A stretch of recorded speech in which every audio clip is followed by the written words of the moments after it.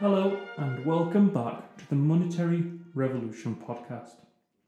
Today we will be talking about perhaps the most important addition to the Bitcoin blockchain since the introduction of the blockchain itself. Speaking in mid to late 2021, the Lightning Network is still relatively underground. I have read almost no articles about it in the mainstream press, save for a mention here or there about El Salvador. And whilst I have heard people while out talking about what coins they've been flipping recently, I've yet to heard guys in the gym locker room chatting about the potential use cases of Lightning. In other words, the technology is still new and not even at real hype stage yet. Yet the Lightning Network is tried and tested enough for me to state that I believe, and many others do too, it will be everywhere in less than a decade. It is revolutionary. We should remember, Bitcoin was not always as perfect as it is at the moment. When Bitcoin first started gaining mainstream attention in around 2013, there were numerous problems with it. The advocates who stated it would take over the world were not believed. And their arguments, to be fair, did hold a few flaws. Think around the 2012-2013 era, when Bitcoin was first picking up attention. Its most genuine use case was on the original Silk Road marketplace. But many analysts saw one of the biggest impediments of Bitcoin as its inability to be used for even smaller micropayments. The cost of the transactions on the Bitcoin blockchain for small payments was far too high for pubs or coffee shops to realistically use Bitcoin. The broader crypto world then aimed to solve many of these issues via the use of new coins to take up this space.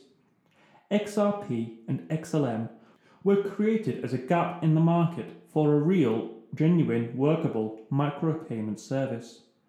Charging almost no transaction fees, they were designed to fill a hole in the original Bitcoin blockchain that was not already programmed in there.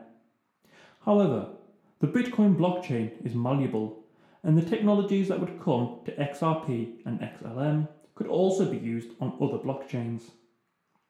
Therefore, the Lightning Network grew from both small issues in Bitcoin's original programming and subsequent technological developments in other payment networks.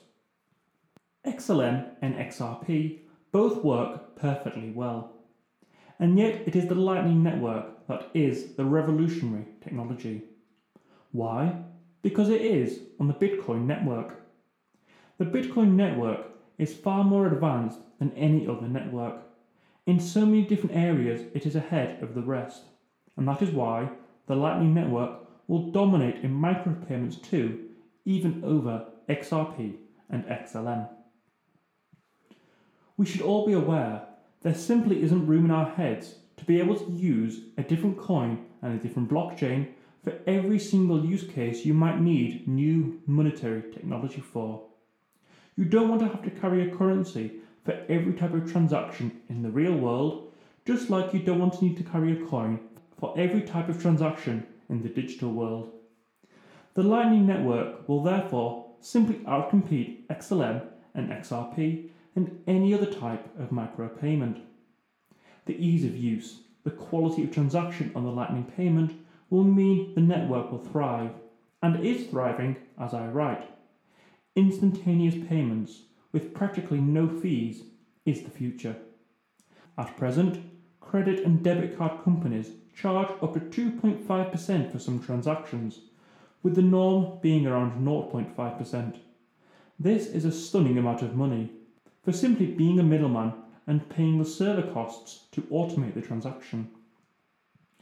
The minimal cost to payment providers is of course what they strive for, but the legacy financial industry also works to take as much of your money as it possibly can.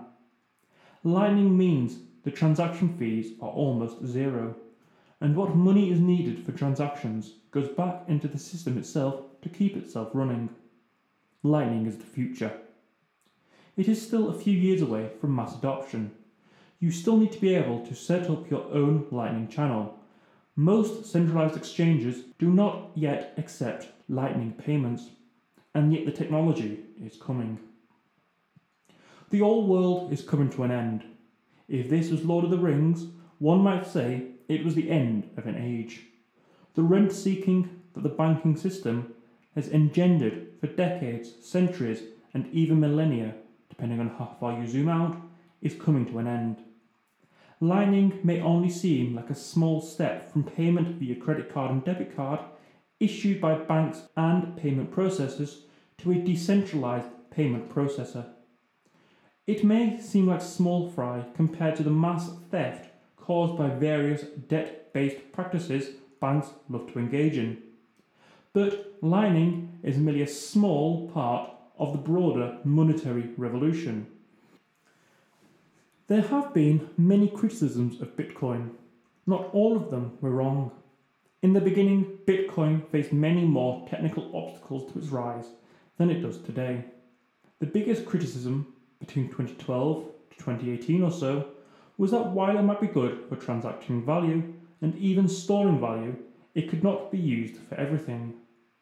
One result of this was the hard fork from Bitcoin into Bitcoin Cash. But Lightning puts an end to Bitcoin Cash too. Micropayments, the £2 here or there for a coffee or a beer, was simply unworkable. The transaction fees on the Bitcoin blockchain were high, very high. The network fees alone could cost more or as much than what you needed to pay. Nobody was going to pay an extra £2 for a pint of beer just to use Bitcoin, no matter how much they liked Bitcoin.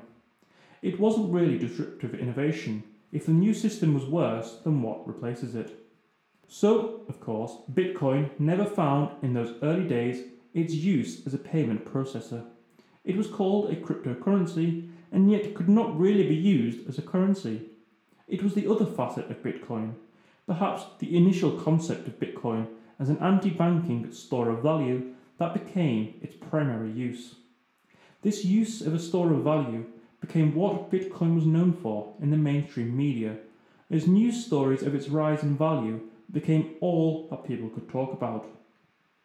But in the background, known only to a few hardcore fans, moves were in place to make this cryptocurrency an actual working currency. Even by 2017, articles by esteemed publications like Bitcoin Magazine were pronouncing the death of micropayments on the Bitcoin blockchain. The average fee in 2017 was still twice that of credit card transactions. Half the Bitcoin addresses in existence at the time had a lower balance than the contemporary average transaction fees. The situation was bad enough that micropayment startups like Satoshi Pay stopped using Bitcoin for micropayments.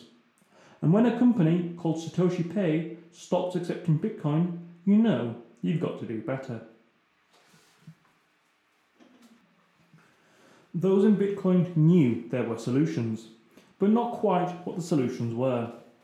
One solution was Tumblebit, a tumble service that can mix up the coins to avoid on-chain analytics.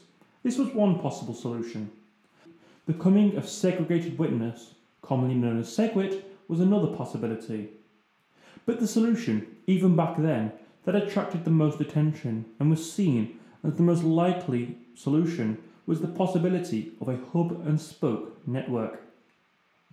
A hub-and-spoke system, rather than a generalized layer, began to be what the community settled on.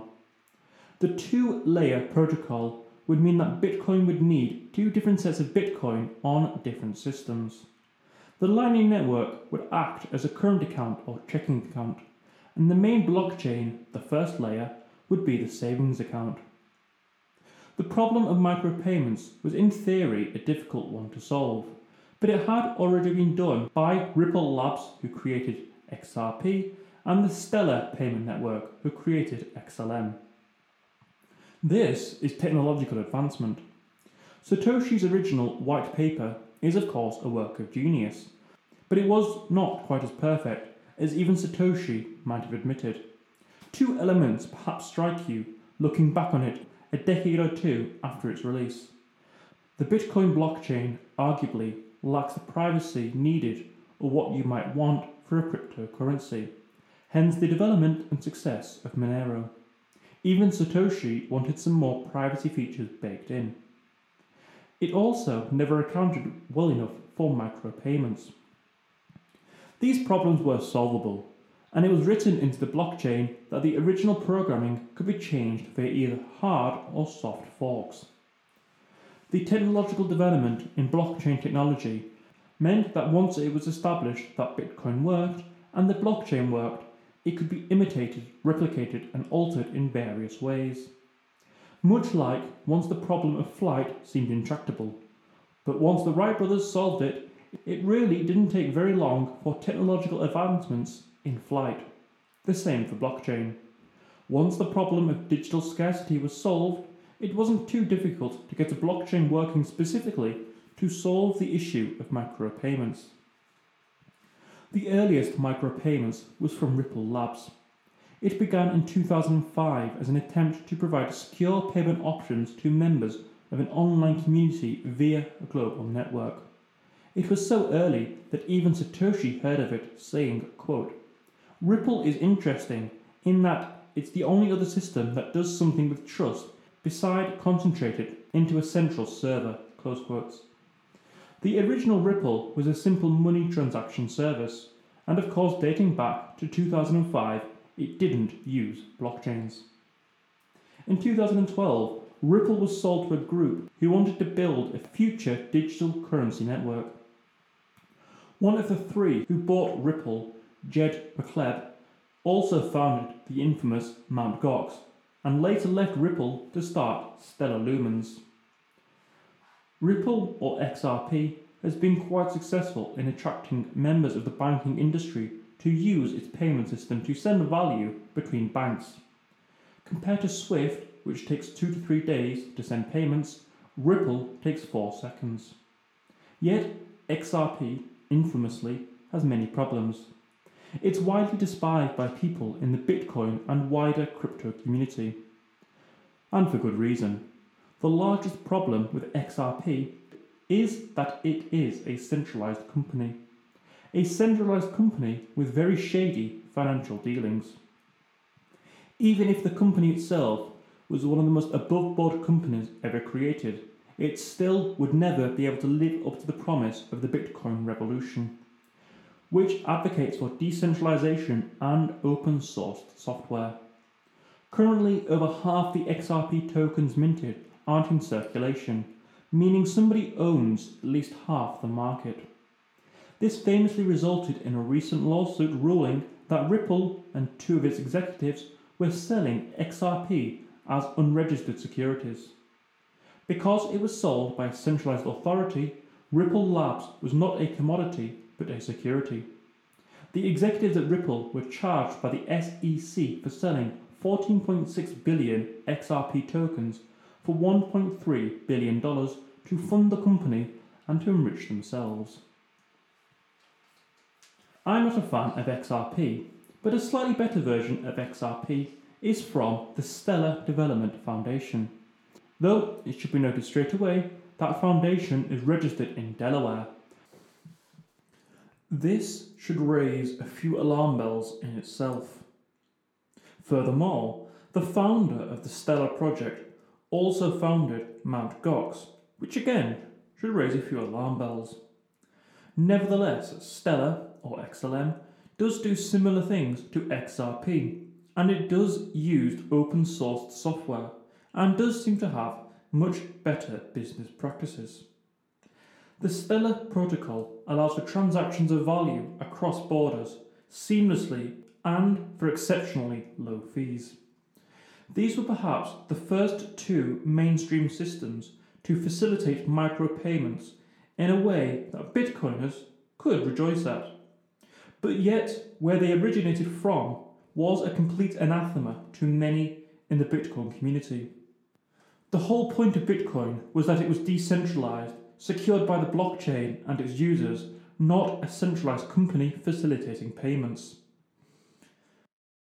So if Bitcoin was to allow for micropayments, it would have to be a more ambitious project, It would have to be on the Bitcoin blockchain and could not be run by a centralized group, otherwise it would be no different to Stellar or XRP. There were various attempts at micropayments with Bitcoin before the Lightning Protocol.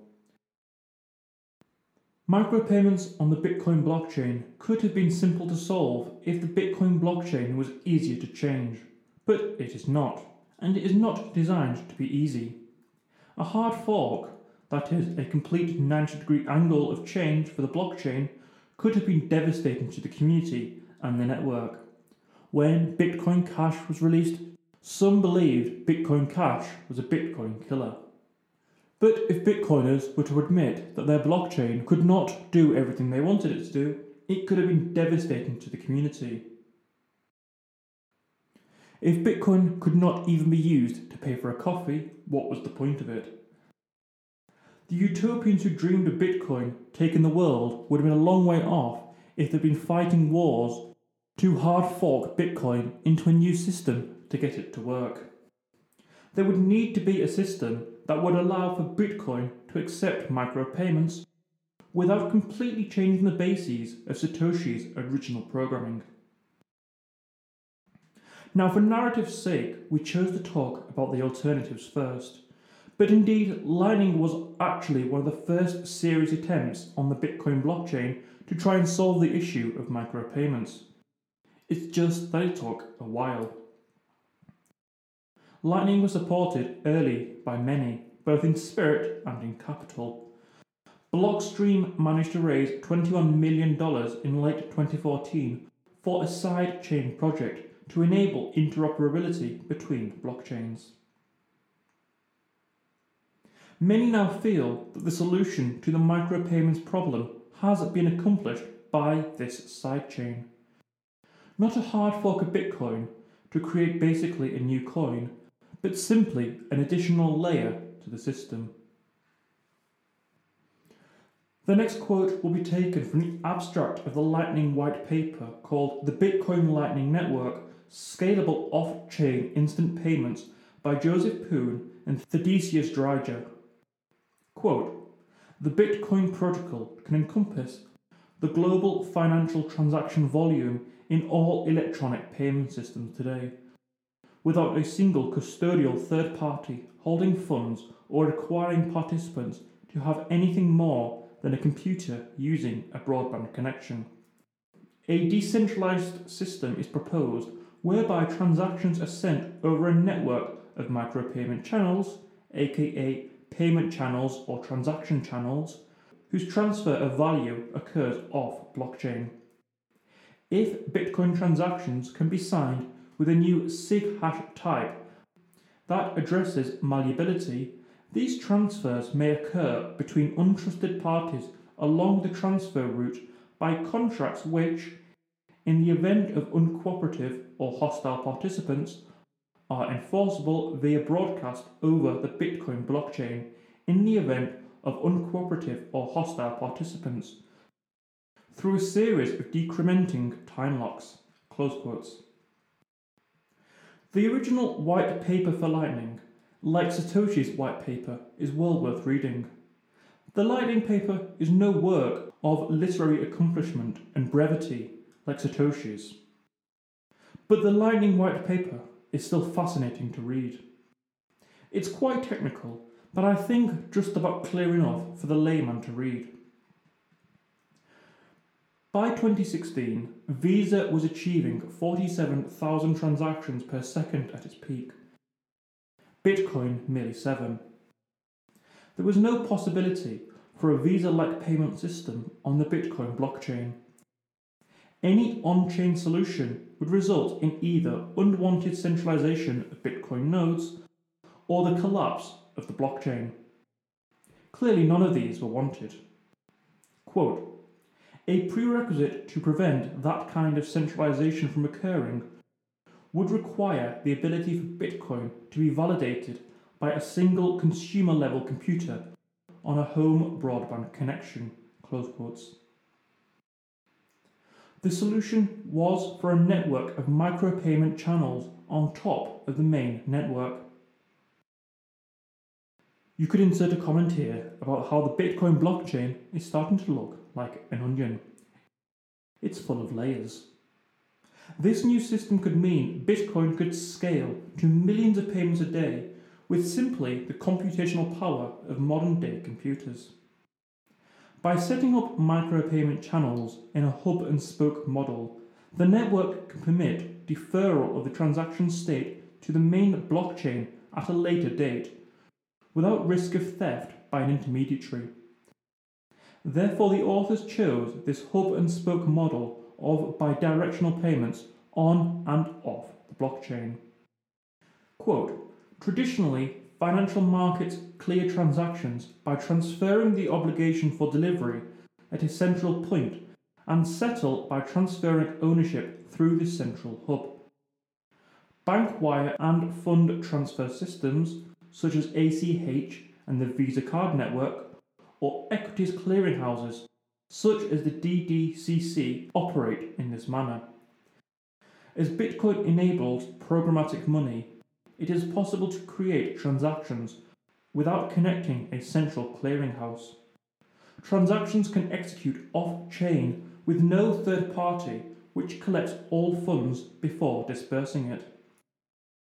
Only transactions with uncooperative channel counterparts become automatically adjudicated on the blockchain. Close quotes. The use cases as listed by Poon and Dreiger in their white paper for this new system were multiple. I will list them here. Instant transactions. Using Lightning, the transactions are nearly instantaneous, meaning a non-revocable payment is possible in milliseconds. Exchange arbitrage. It would now be possible to move funds on and off from exchanges instantaneously to react to large market moves. These exchanges would not have to hold as many coins as backup. Micropayments. Related to the first use case, the Bitcoin blockchain fees are far too high to accept micropayments. But now it would enable paying per megabyte of internet access or to pay to read a newspaper article. Financial smart contracts and escrow. Financial contracts are time sensitive and impose higher demands on the network. Therefore, moving them to off-chain transactions would mean it would be far easier to have financial smart contracts on off-chain than on it. Cross-chain payments. As long as there are similar hash functions across chains, it would be possible to send payments across different chains. Now, to me, the Lightning Network really is not only one of the coolest things about Bitcoin, but the whole of blockchain technologies. Apart from Satoshi's work, I would go as far to say that the Lightning Network is as good, if not better, a technological development than current smart contract technologies. There will be a far quicker real-world use case for Lightning payments than on smart contracts. So how does the Lightning Network work for ordinary people like me and you? Blockchains automate so much in the digital world that most of the things we talked about will happen in the background. But it's important to understand just how it works. So you need a Lightning channel to start with. At present, most exchanges do not offer these Lightning channels. But now, hardware wallets are starting to do so. Funds are placed into a two-party multi-signature channel, essentially a Bitcoin address. This Lightning channel is then represented as an entity on the main Bitcoin blockchain, whilst the Lightning channel is still open.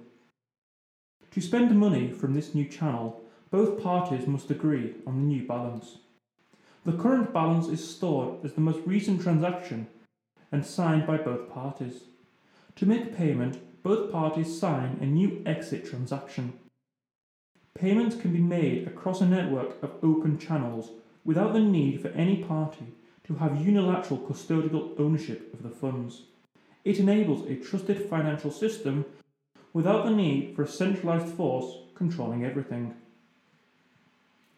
The release of Lightning has unfortunately not involved the banking corporations seeing the error of their ways and realizing that Bitcoin is the most disruptive piece of innovation in the financial world in at least the last 5,000 years, and understanding that two of the biggest problems of the original Bitcoin blockchain, the scalability problem and the difficulty of microtransactions, are now essentially solved. Since its introduction, very much like Bitcoin itself, the Lightning Network has been working perfectly well, and I'm sure it will pretty much always work perfectly. But without major institutions, it is having to be built from the ground up. JP Morgan, or HSBC, are not funding billions into installing Lightning payments in coffee shops and in their branches. Even as late as 2020, Forbes published an article on Lightning called, quote, "Bitcoin's Lightning Network is struggling to overcome fundamental issues," close quotes. Having read this article 3 times, I'm failing to see what issue, the quote-unquote fundamental issue, the author is referencing the Lightning Network is struggling to overcome. I'd imagine the article was an overeager sub-editor spreading fear, uncertainty and doubt. But we Bitcoiners should be used to that now.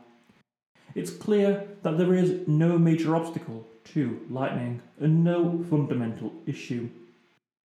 Forgetting the fear, uncertainty and doubt, the Lightning Network has gone from strength to strength over the past year or two.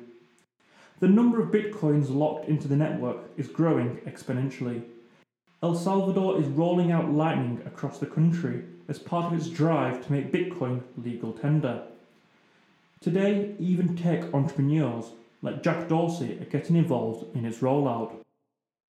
And since the few days since writing this podcast and recording it, Twitter has started to implement Lightning payments on its system. It is worth looking at Dorsey's role within Lightning. People like Michael Saylor have already discovered the remarkable properties of digital scarcity, but Dorsey is seemingly well ahead of the field and is already pushing the Lightning Network in various ways. Dorsey has long been a proponent of Bitcoin, not blockchain. He famously took part in 2019's passing of the Lightning Torch, where users on Twitter experimented with the Lightning Network by sending payments to nominated parties via Lightning and adding a little extra Bitcoin themselves. Dorsey was sent the nudge to participate by podcast host Matt Odell.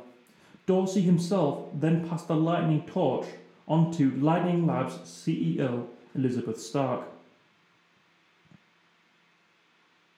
Dorsey has also been looking at ways to integrate Lightning specifically onto his platforms, as we mentioned. Not only is Twitter now implementing it, but as CEO of Square, he's in a position to roll it out across Square too. Perhaps the biggest move to date on the Lightning Network has been El Salvador adopting the Lightning Network to facilitate micropayments across the country. Bitcoin as legal tender was remarkable enough, but as we talked about, it faced numerous issues of scalability and large network fees. But it seems like Lightning has solved the issues. It's for this reason that Bitcoin now is able to be thought of, made and used as legal tender. Without the ability to pay a pound here or there for something or other, it would mean there could be no use of Bitcoin as legal tender in a country. Fiat money has micropayments enabled by cash and numerous payment networks like debit and credit cards. Now Bitcoin has the same. So the Lightning Network, it is not part of the Bitcoin blockchain in the narrowest sense of being on the original layer, but a second layer on top of Satoshi's dream of internet money. Satoshi did not manage to solve every issue possible in the original programming of Bitcoin, but he was wise enough to know this. Lightning enables functional micropayments of Bitcoin. Bitcoin in totality is the best way man has ever invented of sending value around the world. Whether that be £1 or £1 billion, you can now use Bitcoin for all your needs. The only thing keeping it from growing is resistance from incumbents, which shouldn't surprise anybody. The Lightning Network will expand and expand until it's used in every corner shop, coffee shop, supermarket and pub the world over. Not because people will be forced to use it, but because it is better than anything else. Lightning will get easier to use and more intuitive. It will slowly develop to become native across the internet, spending your sats through Lightning channels, which will then funnel into the real world. It will get easier and easier to send and receive Lightning payments. You will get paid pennies or a few pounds for that little bit of work you did and get it paid through Lightning. The world will become ever more enmeshed into the Bitcoin system. The system works brilliantly, and it will complement how we want finance to work in the modern day internet age. It will enable you to have a true and secure savings account along with a current account in Lightning. Lightning is going to change the world. So thank you for listening to that episode. In the next one, we're going to start looking at the stock-to-flow model.